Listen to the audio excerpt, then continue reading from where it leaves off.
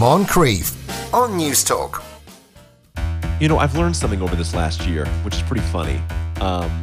I've learned that real-world, human-to-human tactile contact will kill you, and that all human interaction, whether it be social, political, spiritual, sexual, or interpersonal, should be contained in the much more safe, much more real, interior digital space. That the outside world, the non-digital world, is merely a theatrical space in which one stages and records content for the much more real, much more vital digital space. That's Bo Burnham Inside. That's streaming now on Netflix. James Dempsey joins us in the studio for the first time in a year or so. James, good afternoon. You're very welcome back into the real world, so to speak. Thanks for having me. Start by explaining who is Bo Burnham, because he might be in that kind of, oh, he's that guy kind of category. So he's that guy who is the male lead in Promising Young Woman, if anyone saw that. The nice one. The nice one. Yeah. And then he also is a stand-up comedian in his own right. He actually began as a YouTuber, like back in the very early days of YouTube comedy, circa 2006, and became a stand-up in his own right from that. And I think in 2015, while touring this set, he started having these huge panic attacks on stage and sort of put aside doing stand-up for a while, and then went on to write and direct 8th Grade, which was this very well-received kind of indie movie a couple of years ago. And he had been building up, he says in this special, how he had been building up his sort of mental health regimen to get ready to go back to touring right at the beginning of 2020, and then this little pandemic happened, and he obviously couldn't. So he had signed a deal with Netflix to create this comedy special for them, and it is his baby. I mean, it is a one-man show. He filmed it, he edited it, he wrote it, he stars in it. No one else appears in it at all, and it all takes place. Is there an audience? No, Right. It all takes place inside this one room in like a guest bedroom, I think, in his house, right?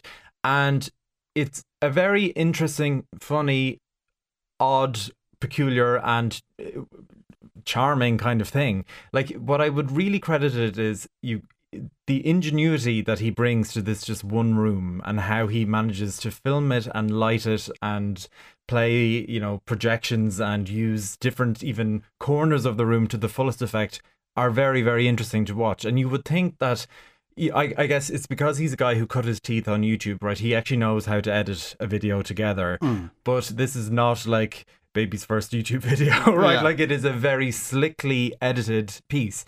It's also this very kind of like introspective, ponderous, philosophical musing about the nature of existence and depression and mental health and performance and all of these kinds of things, with loads of really, really funny songs. My biggest issue with it is, I just don't know if I need this in my life right now. Right? Yeah, okay. Like, I want to say outright, I have no problems with it at all. It's a very funny comedy special. The songs are really catchy. I could see myself going like to Spotify or one of those and playing the tracks back, because he's a very, very good musician, lyricist, all of those kinds of things. The pop songs are fantastic. It's just, come out of the pandemic is not right either, but we're sort of entering a phase now where it seems things are easing. And certainly if you've been living in this city in the last week, it has felt, in the evening times with warm weather and people walking around, this wonderful party atmosphere. And I just don't know if I need to watch an hour and a half of a comedian being maudlin and miserable and commenting on the pandemic and what it is to be isolated and alone, after I did a year and a half of that already, How is it just the songs that are funny? Or is the rest of the time he's just trying to be all serious? So it is almost entirely songs, I would say. Like, really, this is less of kind of like a comedy special, quote unquote, and more of a one-man show. And you could see this, going onto stages and touring various different places with a really, really good lighting rigging, because the whole atmosphere and lighting of it is a huge, huge part of it. But it's mostly songs. There's very, very little. What we heard in the clip there, I mean, I'd say in total, out of the 90 minutes, there's probably about 15 minutes where he's speaking. And the rest is all music all the time. So if you don't like, comedic music, then do not bother at all. Right. But I will say that the tracks are fantastic. He has this, I think the standout one for me was he does this piece called A White Woman's Instagram. And even the aspect ratio of the screen is reduced to what an Instagram square would be, and it is, him ostensibly at the beginning making fun of, quote unquote, like white women's Instagrams of being like wine o'clock and all these kind of very stereotypical things, and then it takes this turn in the last sort of verse of the song, which is very heartfelt and warm and considerate and not throwing these white women under the bus. What the comedy does extremely well is it pokes fun without being mean or caustic at any particular one. But there are a number of excellent songs. He does one about his early career, I think it's called Problematic, where he reflects on his beginnings in YouTube, where he used to, he's only 30 years old. He actually turns 30 while making this, and that's part of it as well. But he talks about his like cutting his teeth on YouTube and how he used to make jokes that were sexist and homophobic and misogynistic and all these kinds of things that up and coming comedians tend to do because you don't know any better and you're trying to shock, right? Yeah. And he has this song called Problematic where he reflects on that, and it's really funny, and all of the songs I found really, really, really funny. It's just, for me, not enough time has passed. Like, I think if this had come out 3 months, 6 months into the pandemic, it would have become this lightning rod, like, cultural moment of this is all of us, this is our existence, this is everything. And now this was my existence for a while, and I'm just a little bit over it, and I don't need to engage in the art of the pandemic just yet. Give it like a while for me. Yeah, okay. It just, no matter how slickly it sounds like he just shot it in the spare bedroom, and there's only so many angles you can get out of that. Really. In fairness, like, he does an amazing job of shooting it, and I cannot I don't know even what the verb I'm looking for is. I cannot describe well how well he is at sort of figuring out how to use different aspects of lighting to film it all really like cunningly. It's just very, very artistic in its own right, despite it just being this white-walled room. Yeah, still though, nice, very super cheap one for Netflix. Then I would have thought, really just shot in the one room with a crew of one. Somebody's texting in to say it's so funny, regardless of post-pandemic, and the 15 minutes of speaking is very funny also. I assume it's not just one block of 15 minutes. All split up. And does he sing the songs in the room as well? And plays the keyboard, plays the guitar. At one point, he mocks kind of even like web culture quite significantly. He does like a review, like a stream of playing a computer game of himself crying, and at another point, he's doing reaction videos, which then become reaction videos of reaction videos of reaction videos. It's very funny, and it definitely is worth the watch. But I guess, if you're like me and you're just kind of want a bit of a break from the pandemic, give it a year and watch it then. Right, we'll move on to our second show of the day. It is Loki, new episodes dropping every Wednesday on Disney+. Here's a clip. Laufeyson, variant L1130, aka Loki Laufeyson, is charged with sequence violation 72089. How do you plead? Madam, a god doesn't plead. Look, this has been a very enjoyable pantomime, but I'd like to go home now. Are you guilty or not guilty, sir?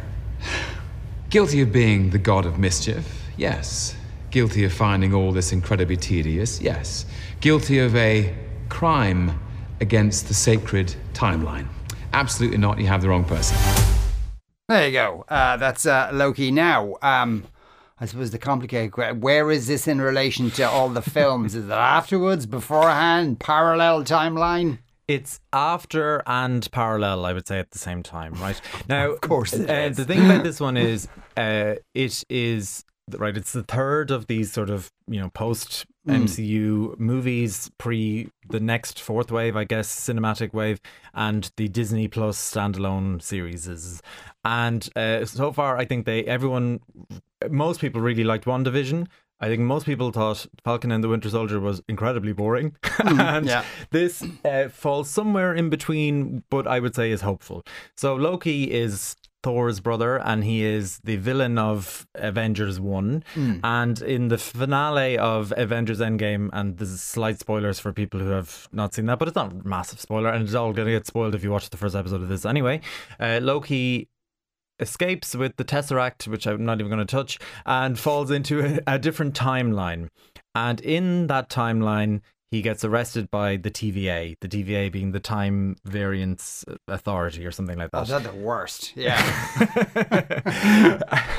And he is now a prisoner of this all-powerful, omniscient, omnipotent force that just wants to maintain the supreme timeline or the sacred timeline or something like that. And into that comes Owen Wilson as Mobius M. Mobius, who is an agent of this, but also Owen Wilson, so talks and has all the mannerisms that you would expect. And he essentially manages to recruit Loki to do a kind of thing where the authorities have this renegade and they need his help. And we've seen that many, many, many times before. Now, we haven't really seen it done quite yet in this show because although I did enjoy the first episode of 6, it was very exposition heavy. It was, it didn't really move the plot on an awful lot. We got an awful lot of flashbacks of who Loki was in terms of like setting him up and preparing his future missions down the line. But I am hopeful because I thought it was incredibly stylish. Like it looked like this really chic 70s, production value of, oranges and browns. And it reminded me a little bit of actually a Tom Hiddleston movie called High Rise, which is I think J.M. Ballard or whatever that writer's J.G. name. Ballard, yeah. A movie called High Rise came out a few years ago with Tom Hiddleston. The aesthetic of that was very, very similar. All in all, I thought it was a promising start. And the thing that I am attracted to this by is that it's written by a guy named Michael Waldron. And he wrote lots of episodes of Rick and Morty, which is a really very funny sci-fi show. And I don't think Disney are going to go full Rick and Morty in this.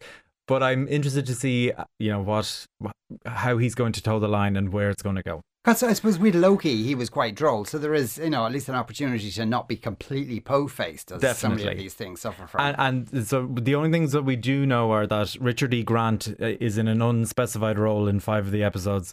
The rumour mill is that he's going to play an older version of Loki. And there's a British actress named, I think, Stephanie DiMarco. And she is rumoured to be playing Lady Loki because they're taking the whole Marvel gamut, and Loki is this shape-shifting changeling god of mischief, so he can be anything he wants to be at any time. So look, I think it's hopeful. Okay, nice to see Owen Wilson got himself a gig finally. Right, our third show today we're talking about is Time. That's running on Sundays at 9 p.m. on BBC One. Here's a clip. These are your PIN codes. Thanks, boss. So, you get a 2-minute phone call. Thanks. Oh, shit. I forgot the number. I left it on the phone. Who are you going to phone? Parents. You get paper, stamps and envelope tomorrow. You can write to them.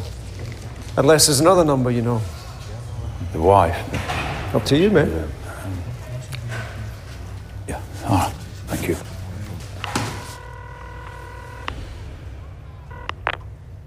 Hello? It's me. I got 4 years. There you go. That's Sean Bean ringing his parents. Would they still be alive?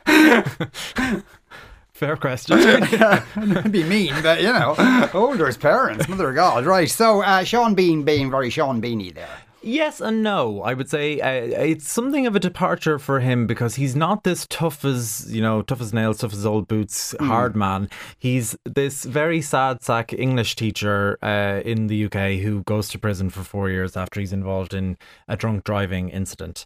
And he is an absolute fish out of water in the prison system. And basically it's about him navigating his way through his 4-year sentence. And it's only 3 episodes in total. We've seen 2. The last one is next Sunday. And the other sort of part of the storyline involves Stephen Graham, who plays Eric McMalley, who's like the prison screw. He's the prison guard, and he is the by the book, does everything absolutely right prison guard, but who has a weakness because we find out right at the beginning of the first episode that his own son is in prison, and the other prisoners have found where his son is in prison. Whoa, yeah. And they are threatening his life if this by the book prison guard doesn't do stuff for them. And it's written by Jimmy McGovern of Cracker fame. Ooh, yeah. And I will say what I thought was excellent about this was it has a number of kind of prison soapy qualities, right? This idea of manipulating the prison guard, for example, into going against his morals for the protection of his own son. But the performances are so universally excellent that it just elevates every single part of it.